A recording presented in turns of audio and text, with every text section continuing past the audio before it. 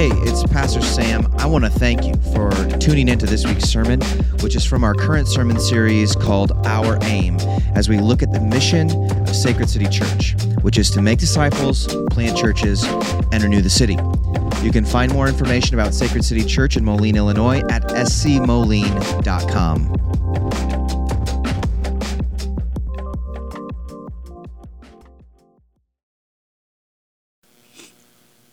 Hear the word of the Lord from Psalm 111 through 112. Praise the Lord. I will give thanks to the Lord with my whole heart.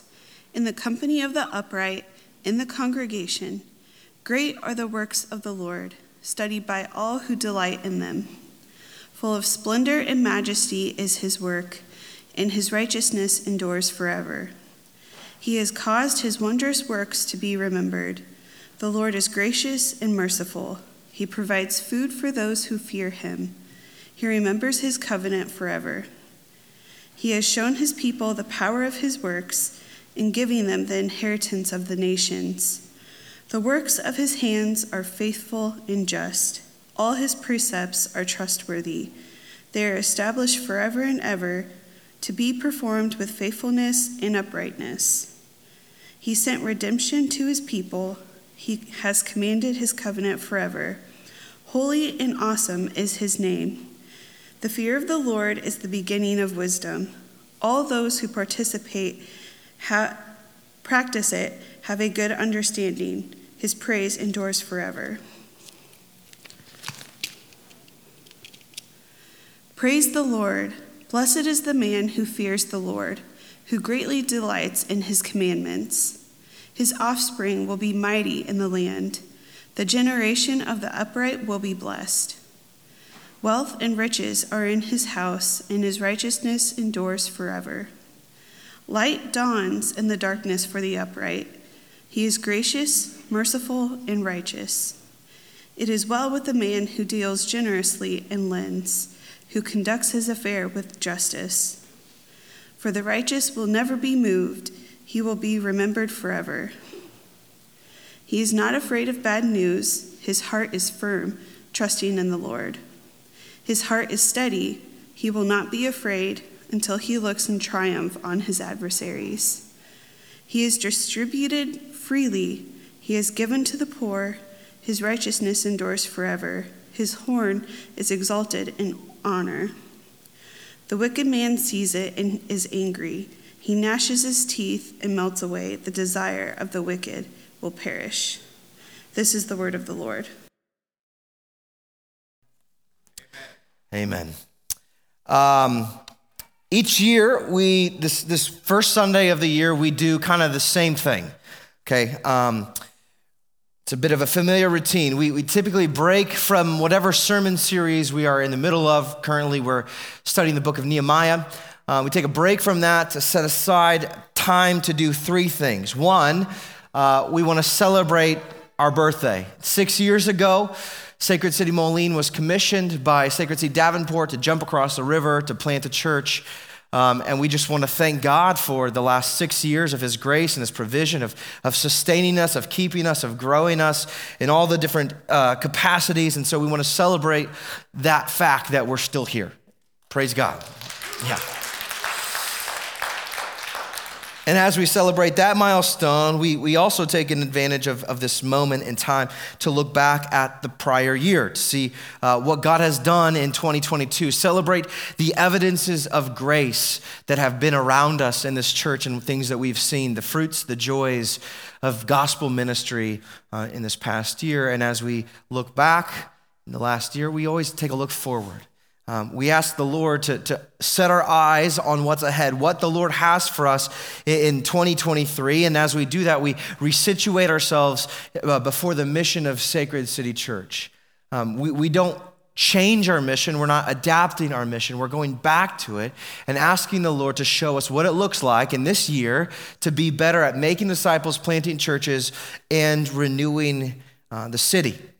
And while this format, this sort of three-prong approach to these first Sundays of the year are pretty familiar, a bit of a tradition, for the very first time ever, I am preaching not one chapter of the Bible, but two. So It's going to be fun. We're taking a look at Psalm 111 and Psalm 112. And both of these, if you just look at face value, there's a link of these two Psalms. We don't know exactly who wrote them. There's some speculations that it's the same guy that wrote them and just different circumstances or whatever. But there's debate about who wrote it and when it was written. But these two Psalms are linked in the fact that they're both of the same literary genre. So they're acrostic poems. That's what the Psalms are. They're prayers, they're poems, they're songs that are meant to be said. It's God giving us a vocabulary so that we know how to speak back to God. So God gives us, he speaks to us through his word, and then he teaches us how to speak back to him through these poems. And these poems are acrostic, meaning that each line begins with the next letter of the alphabet. But if you look at your Bible, that won't really make sense because you're seeing like a T, then an S, and then a T and a Y and an F, and you're like, how is this? It's because it's written in Hebrew. So the Hebrew language follows this. It's in this. The Hebrew language has a sort of format. So the format of the poem links them together, but the other thing that distinguishes them, that keeps them, or one of a couple other things that we'll get into, is that both Psalms start the same. They both start out with a command, praise the Lord, right? From the depths of your being, praise the Lord. Now, the thing that's interesting here is that these two Psalms point us in different directions. They're here to help us praise the Lord, both looking forward and looking back. Psalm 111 helps us look back. It teaches us to recount the wonders that God has done by his mighty hand, to remember where God has brought us from and where he's brought us to. And then Psalm 112 actually has this way of looking to the future. Not in a way it's like some sort of, crystal ball that tells you what's in the future, but it situates us based on God's past grace and provisions so that we can enter with confidence and conviction the future that awaits us. And so with this compatibility, this sort of yin-yang of the past and the I don't know if that's a PC to say, but this complementary, Psalm 111 looking back, Psalm 112 looking forward, it's a perfect fit for what we're doing today. And so I want to invite you to take a look back and let's look forward to what God has for us. And we'll start out here in Psalm 111 with verses 1 through 4. The word of the Lord for the people of the Lord. I will give thanks, praise the Lord, he says. I will give thanks to the Lord with my whole heart in the company of the upright, in the congregation. Great are the works of the Lord, studied by all who delight in them. Full of splendor and majesty is his work, and his righteousness endures forever. He has caused his wondrous works to be remembered. The Lord is gracious and merciful. As we begin the psalm, we see that praise and thanksgiving are wrapped. It says, praise the Lord, I will give thanks to the Lord. He links these two things, praise and thanksgiving, together. And the thing that generates thanksgiving and praise is remembering the works of the Lord. And what he says is, there's something special about what God has done. There's something marvelous about the works of the Lord. They are full of splendor and majesty. It's a product of God's righteousness, of his goodness to his people. And these wondrous works, this righteous activity of God, forever will be boasted of. That they endure forever. Generation after generation will recount the goodness and grace of God. That's what we see. God's grace and mercy is actually what provokes this remembrance in the first part. If it weren't for God's grace and mercy, we'd be so short-sighted, we have short-term memory problems, just never be able to recount. But in God's grace and mercy, he provokes the memory of God's past grace and mercy, which is what generates these wonderful works of God. Now, as the psalmist writes, it's undoubted that he has a multitude of God's mighty works in mind. And so we got to ask ourselves, what are these wonderful works of God? Well, the Psalm 111 goes on in verse 5 to tell us. It says, he provides food for those who fear him He remembers his covenant forever. So he's saying God provides for his people. God keeps his promises with his people. He's shown his people the power of his work. So God has not left us in a place of weakness or vulnerability, but God has used his power in his works in giving his people the inheritance of the nations. He says the works of his hands are faithful and just.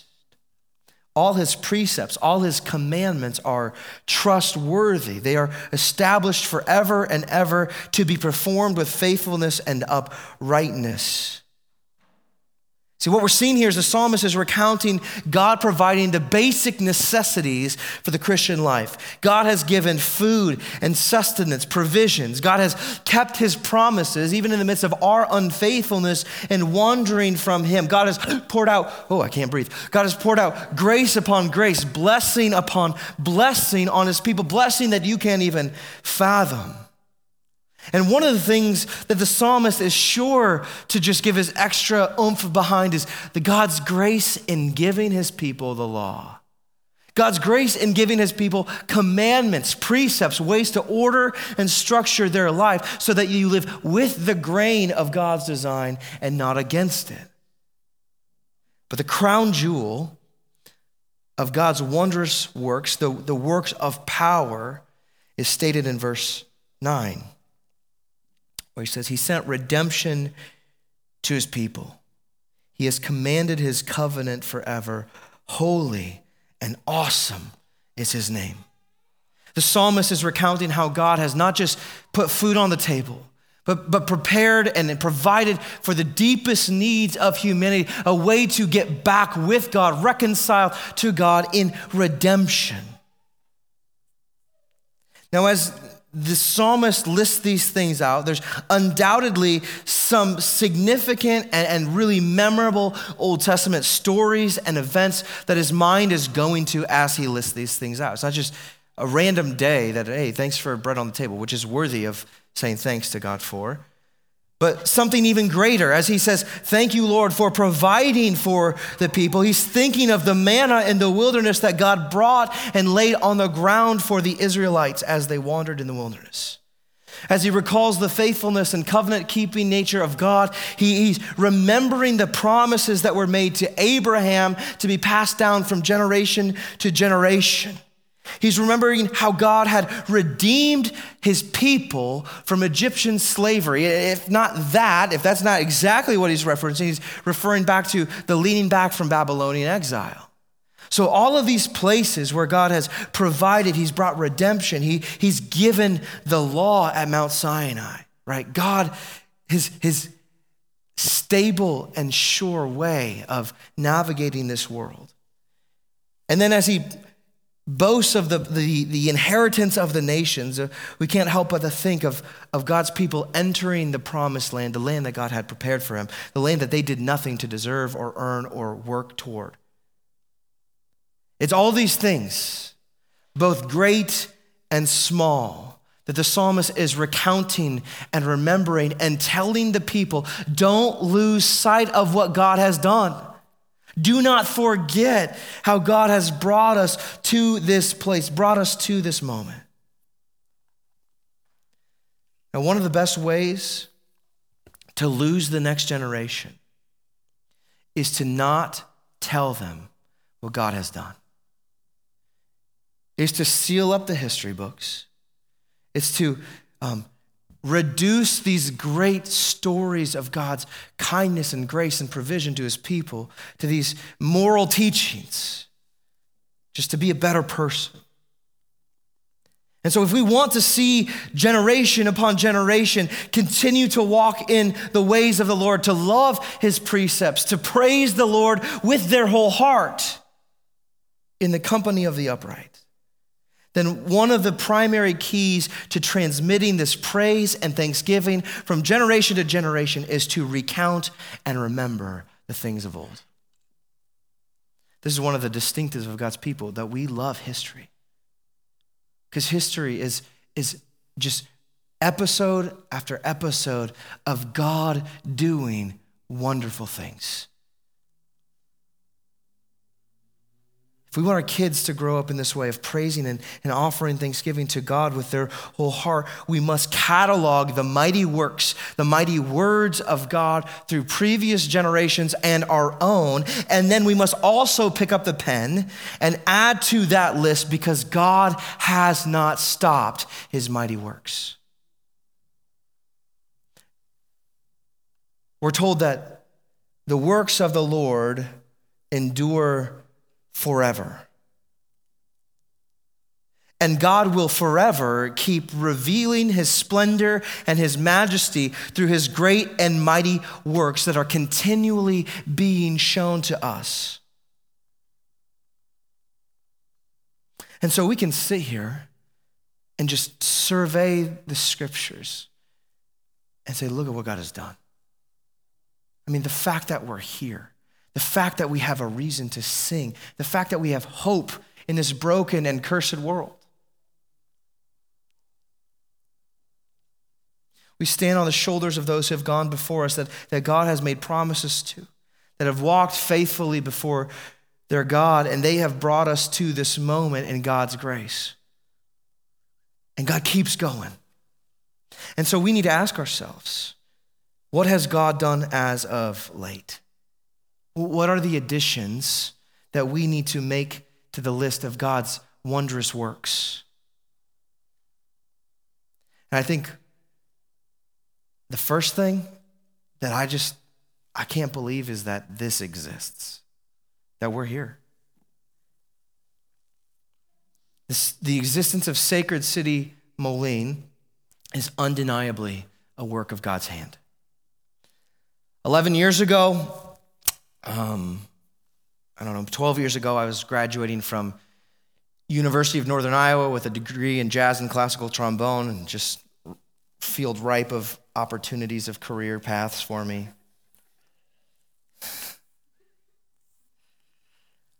I was a fresh graduate of UNI, and in my time at UNI, God stirred in my heart.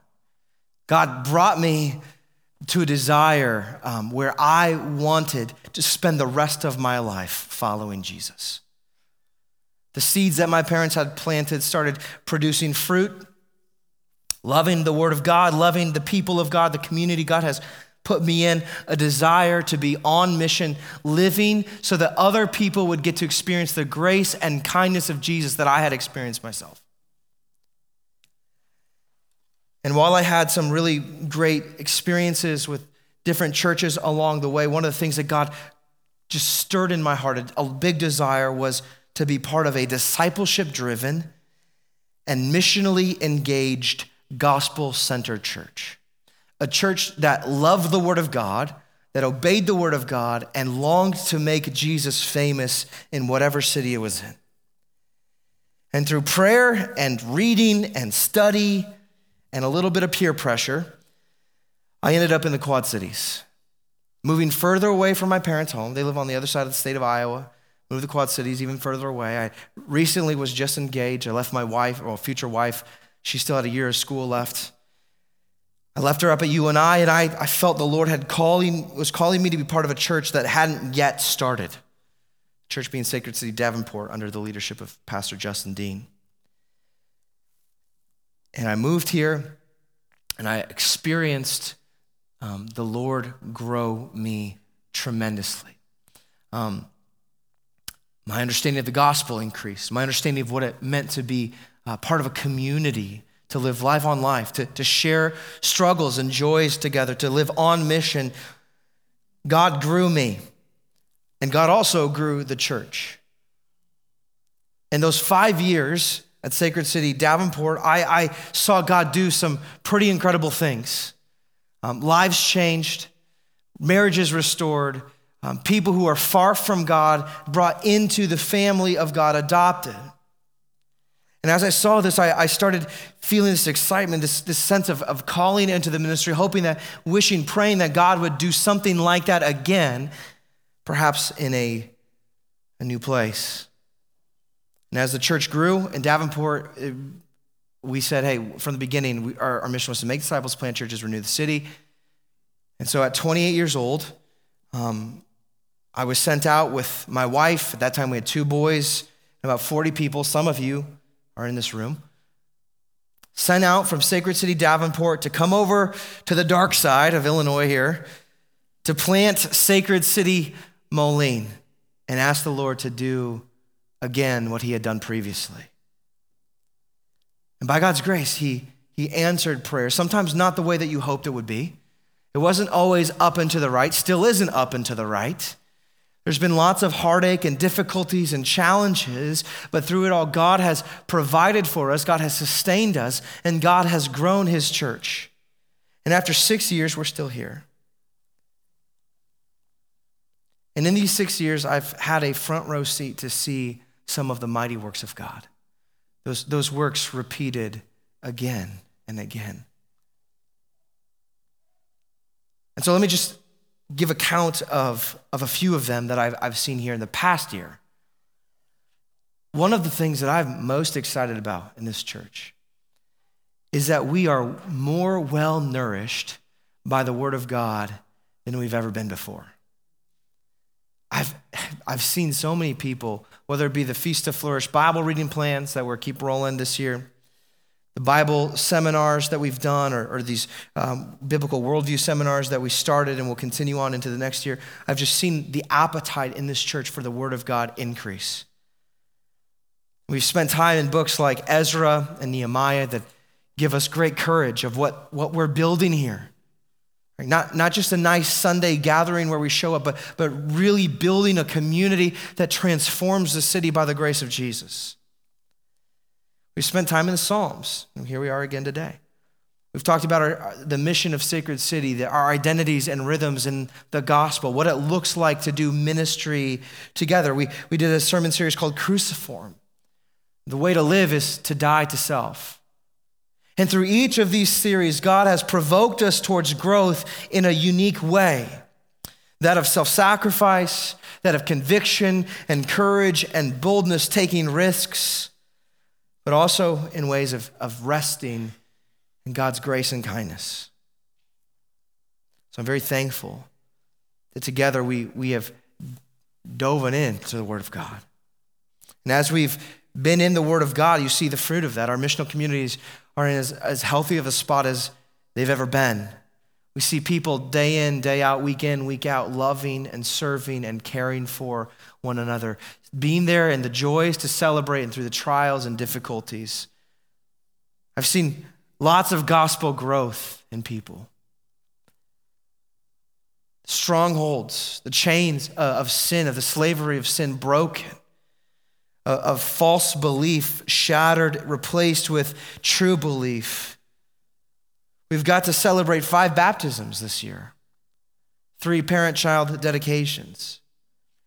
God has been kind to bring new people to our community, people living in community and on mission with us. And the work that God has done here isn't isolated to us.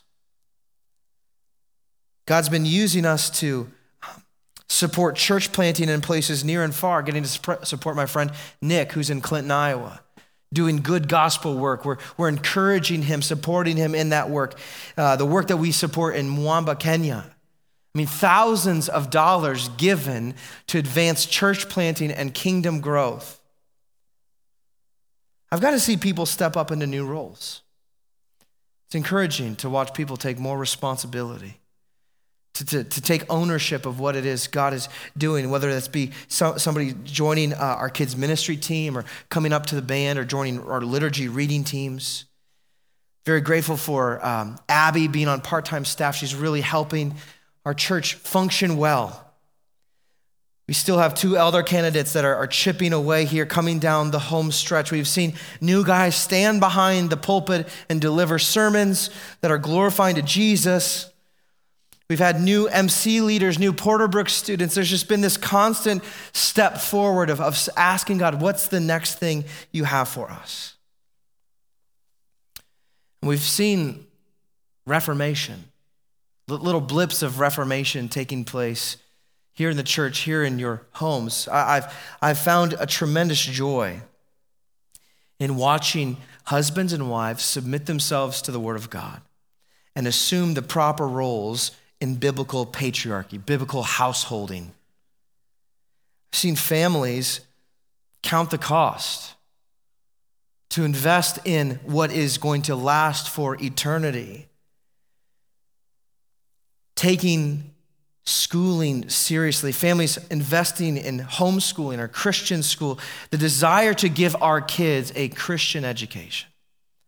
All of these sacrifices are a product of the Word of God impacting the lives of His people. And so those are things that I've seen, things that maybe you can't measure with a scale or you can't ascribe a number to, but I see the work that God is doing, and each one is a mini miracle, right? For God to do that, for God to bring us to a new place shows us that God is at work. And as I list these things off, it could very easily be misinterpreted as I'm bragging. Just standing here saying, look how good, we got to figure it out. Look at how good we are. But all you need to do is be around for a little bit to find out that there's nothing special about us here. We're pretty average individuals here, myself included. In fact, there's nothing spectacular about me. We're not boasting in ourselves. The Apostle Paul tells us that if we are to boast, let it be in the Lord. And so our boast is in the Lord and His work, His doing. And it's all because Jesus is alive. God is still working in His church. And it is honoring to God to recount what He has done. It is fitting for us to praise God, to give thanks for these things, to not take them for granted. Because all of these things are pointing to the fact that God has brought fullness of redemption. By the blood of Christ, things are being made new, big and small. And verse 1 tells us that there's no better place than to give thanks and to praise to God for His mighty works than here in the congregation, to boast of what the Lord has done. And so we want to do that. We want to look back and say, thank you, Lord. Thank you, Lord, for the highs. Thank you, Lord, for the lows of this past year. Thank you for how your glory and your majesty and your grace has been displayed anew among these people. And as we look back with gratitude, right? That's Psalm 111 points us back to give thanks, to praise the Lord. At the same time, we want to look forward. We're going to praise the Lord in both directions. We're going to praise the Lord for His past year's grace and look forward to the new year with expectancy that God will again shower us with His kindness. And we ask, Lord, do it again, do more. More baptisms, more children, multiply more missional communities, new leaders. Help us to continue making disciples, planting churches, and renewing the city. Grow us in generosity. Teach us to welcome the stranger. Give us a zeal for your name. Help us to worship you. Give us wisdom. Now, these are all things that, as we look forward, we hope, we long that the Lord would produce these in us. But we have to see here, verse 10, is that all these things that we look forward to is a product of one thing, and that is the fear of the Lord. It says, the fear of the Lord is the beginning of wisdom. All those who practice it have good understanding. His praise endures forever. This wisdom, this idea of wisdom, is not just head knowledge, but the ability to navigate the world, to live with the grain.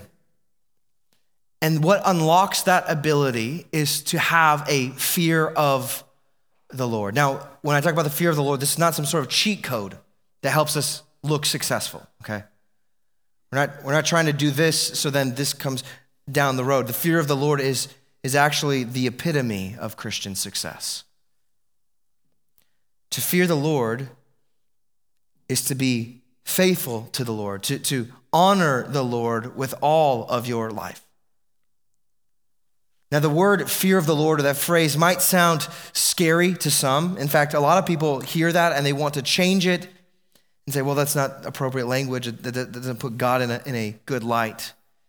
But the fear of the Lord that we're talking about is not a fear of harm, not a fear of danger, It's not a fear of being threatened or unsafe, at least not for Christians, because as Christians, we have the Lord on our side. If God is for us, who can be against us?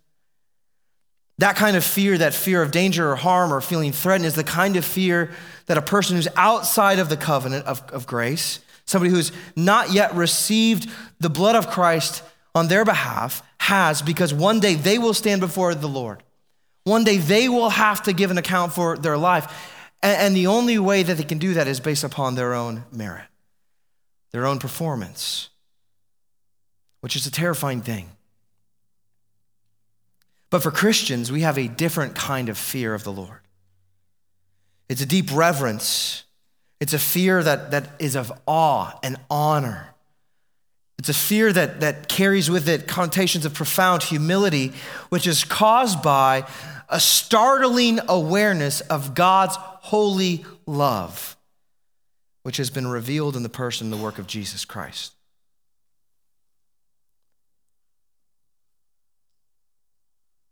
See, Jesus stood before the throne of God wearing our sin, our baggage, our brokenness.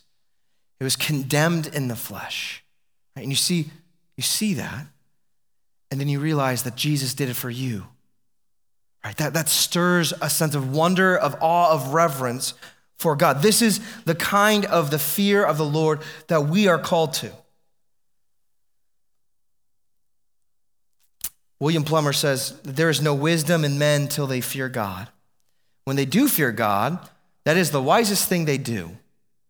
No man ever attains to any wisdom higher than this. This is why the psalmist tells us fear of the Lord is the beginning of wisdom.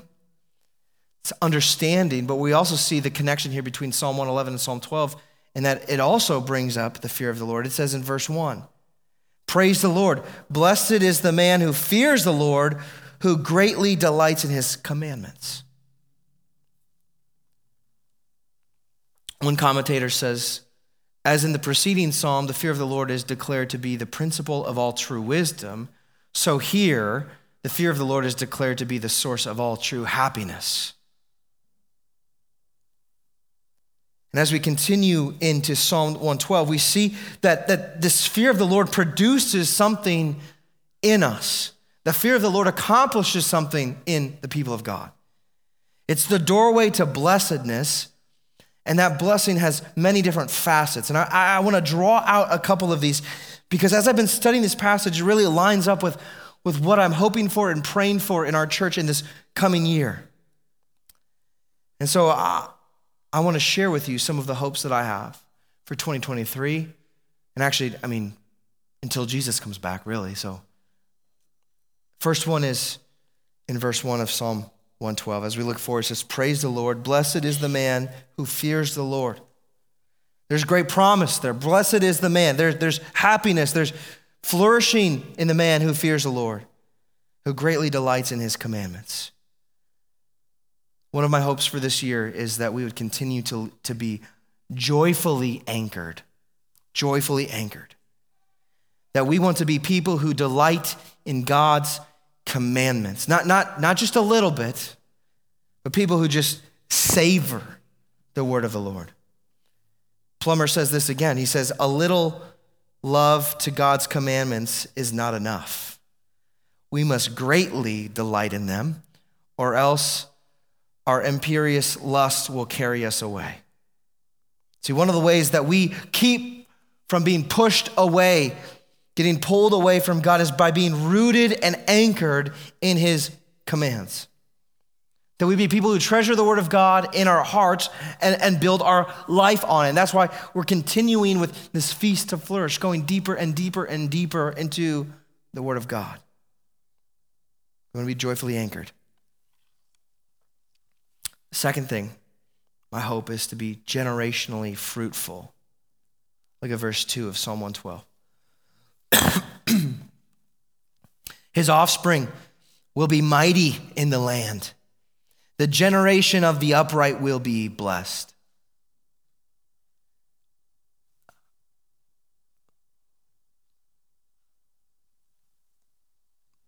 We ought to be people who think beyond the present moment. We've got to be people who look down the road, a generation, 2, 3 generations. Be people who envision a future like this, where the offspring will be mighty in the land, the generation of the upright being blessed. To envision a future of generational fruitfulness and work toward it now. To make those sacrifices. To prioritize things like intentional discipleship with our kids. Being here on Sunday mornings so they can either be in the gathering or be downstairs. Family discipleship time, Christian education. See, we want to make our children dangerous against the kingdom of darkness. Kids that are so like us are joyfully anchored that they can wreak havoc in the name of the kingdom of heaven.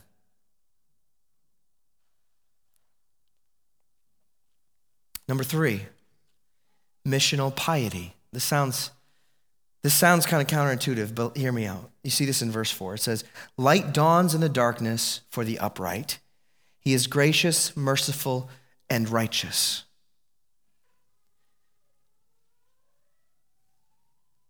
That was weird.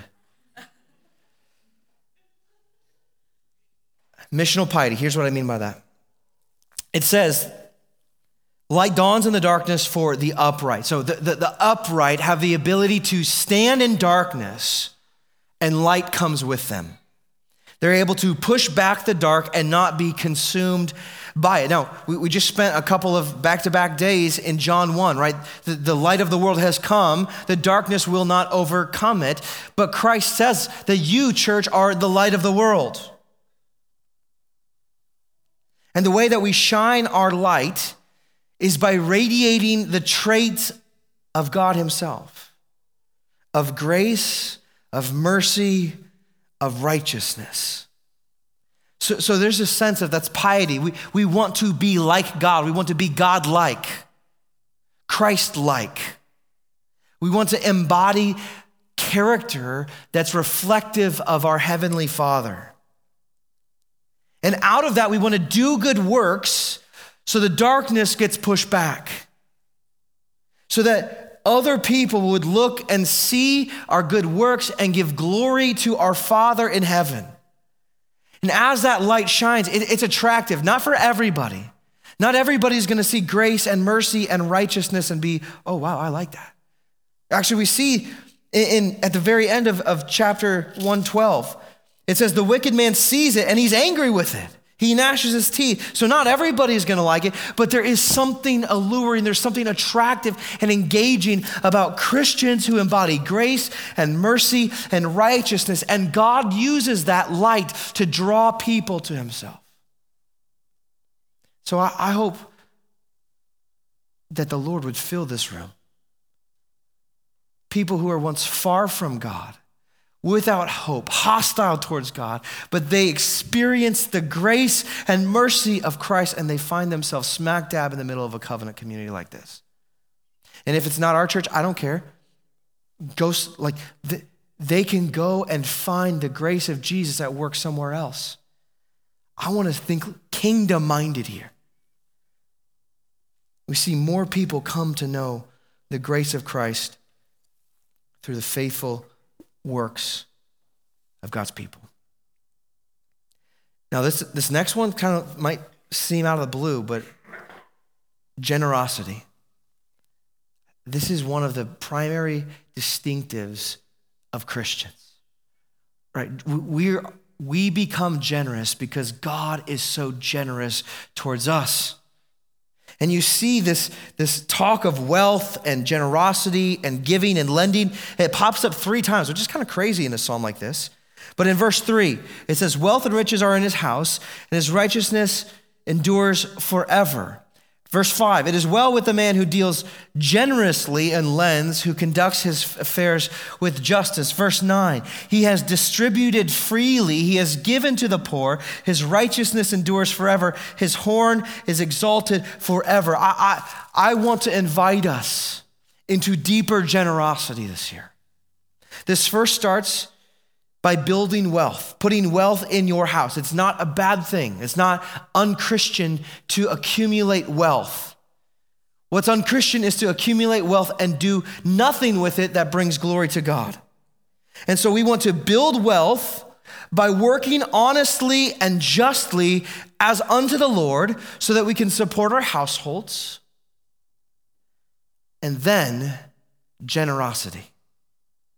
We want to use our generosity as a means of kingdom advancement. You see, in the way that this money is invested, in lending, in giving, contributing to the poor, it says his righteousness endures forever. This act has a way of establishing and building the kingdom. And so to live generously, whether it be financially, be generous with your time, be generous with your dinner table. How can you use what you have to establish righteousness? And the thing that I'm praying for the most, because it's getting rarer and rarer and rarer, it seems, in the evangelical church, is to be steadfast under fire. I see this in verse 6. He says, "For the righteous will never be moved. He will be remembered forever. He is not afraid of bad news. His heart is firm, trusting in the Lord. His heart is steady. He will not be afraid until he looks in triumph on his adversaries." Listen, we don't know what will come. We don't know what the year holds ahead of us. It could be the best year ever. It could be the worst year ever. But regardless of what comes, my desire is that we would be a church that will never be moved. That we will be a people whose heart is so fixed, trusting on the Lord, that our heart is firm, that our heart is steady, that we will not be tossed around by the culture,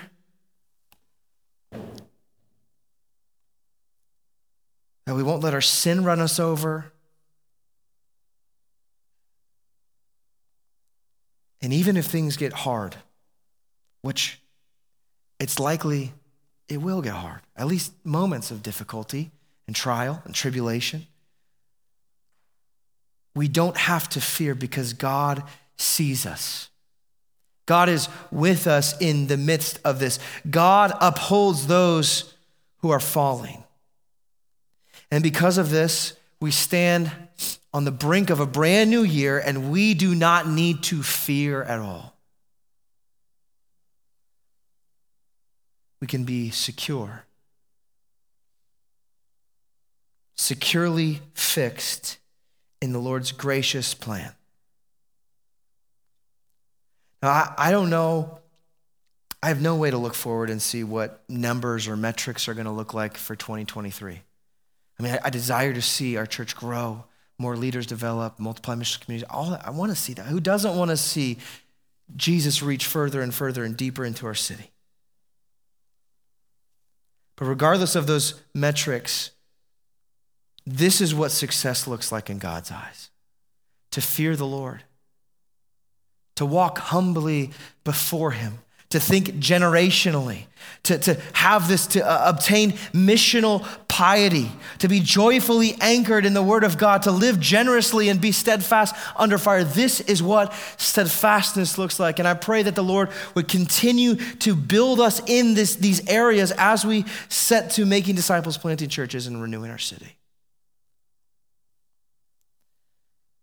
Ultimately, God is the one who brings the growth. It's God who does the marvelous works.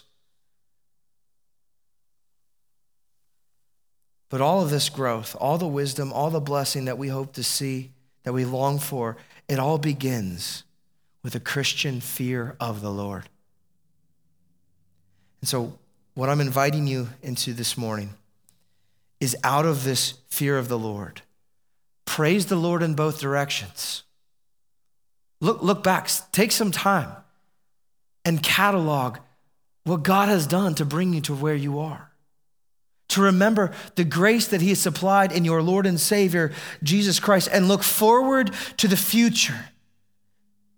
To praise him even as the future is being written.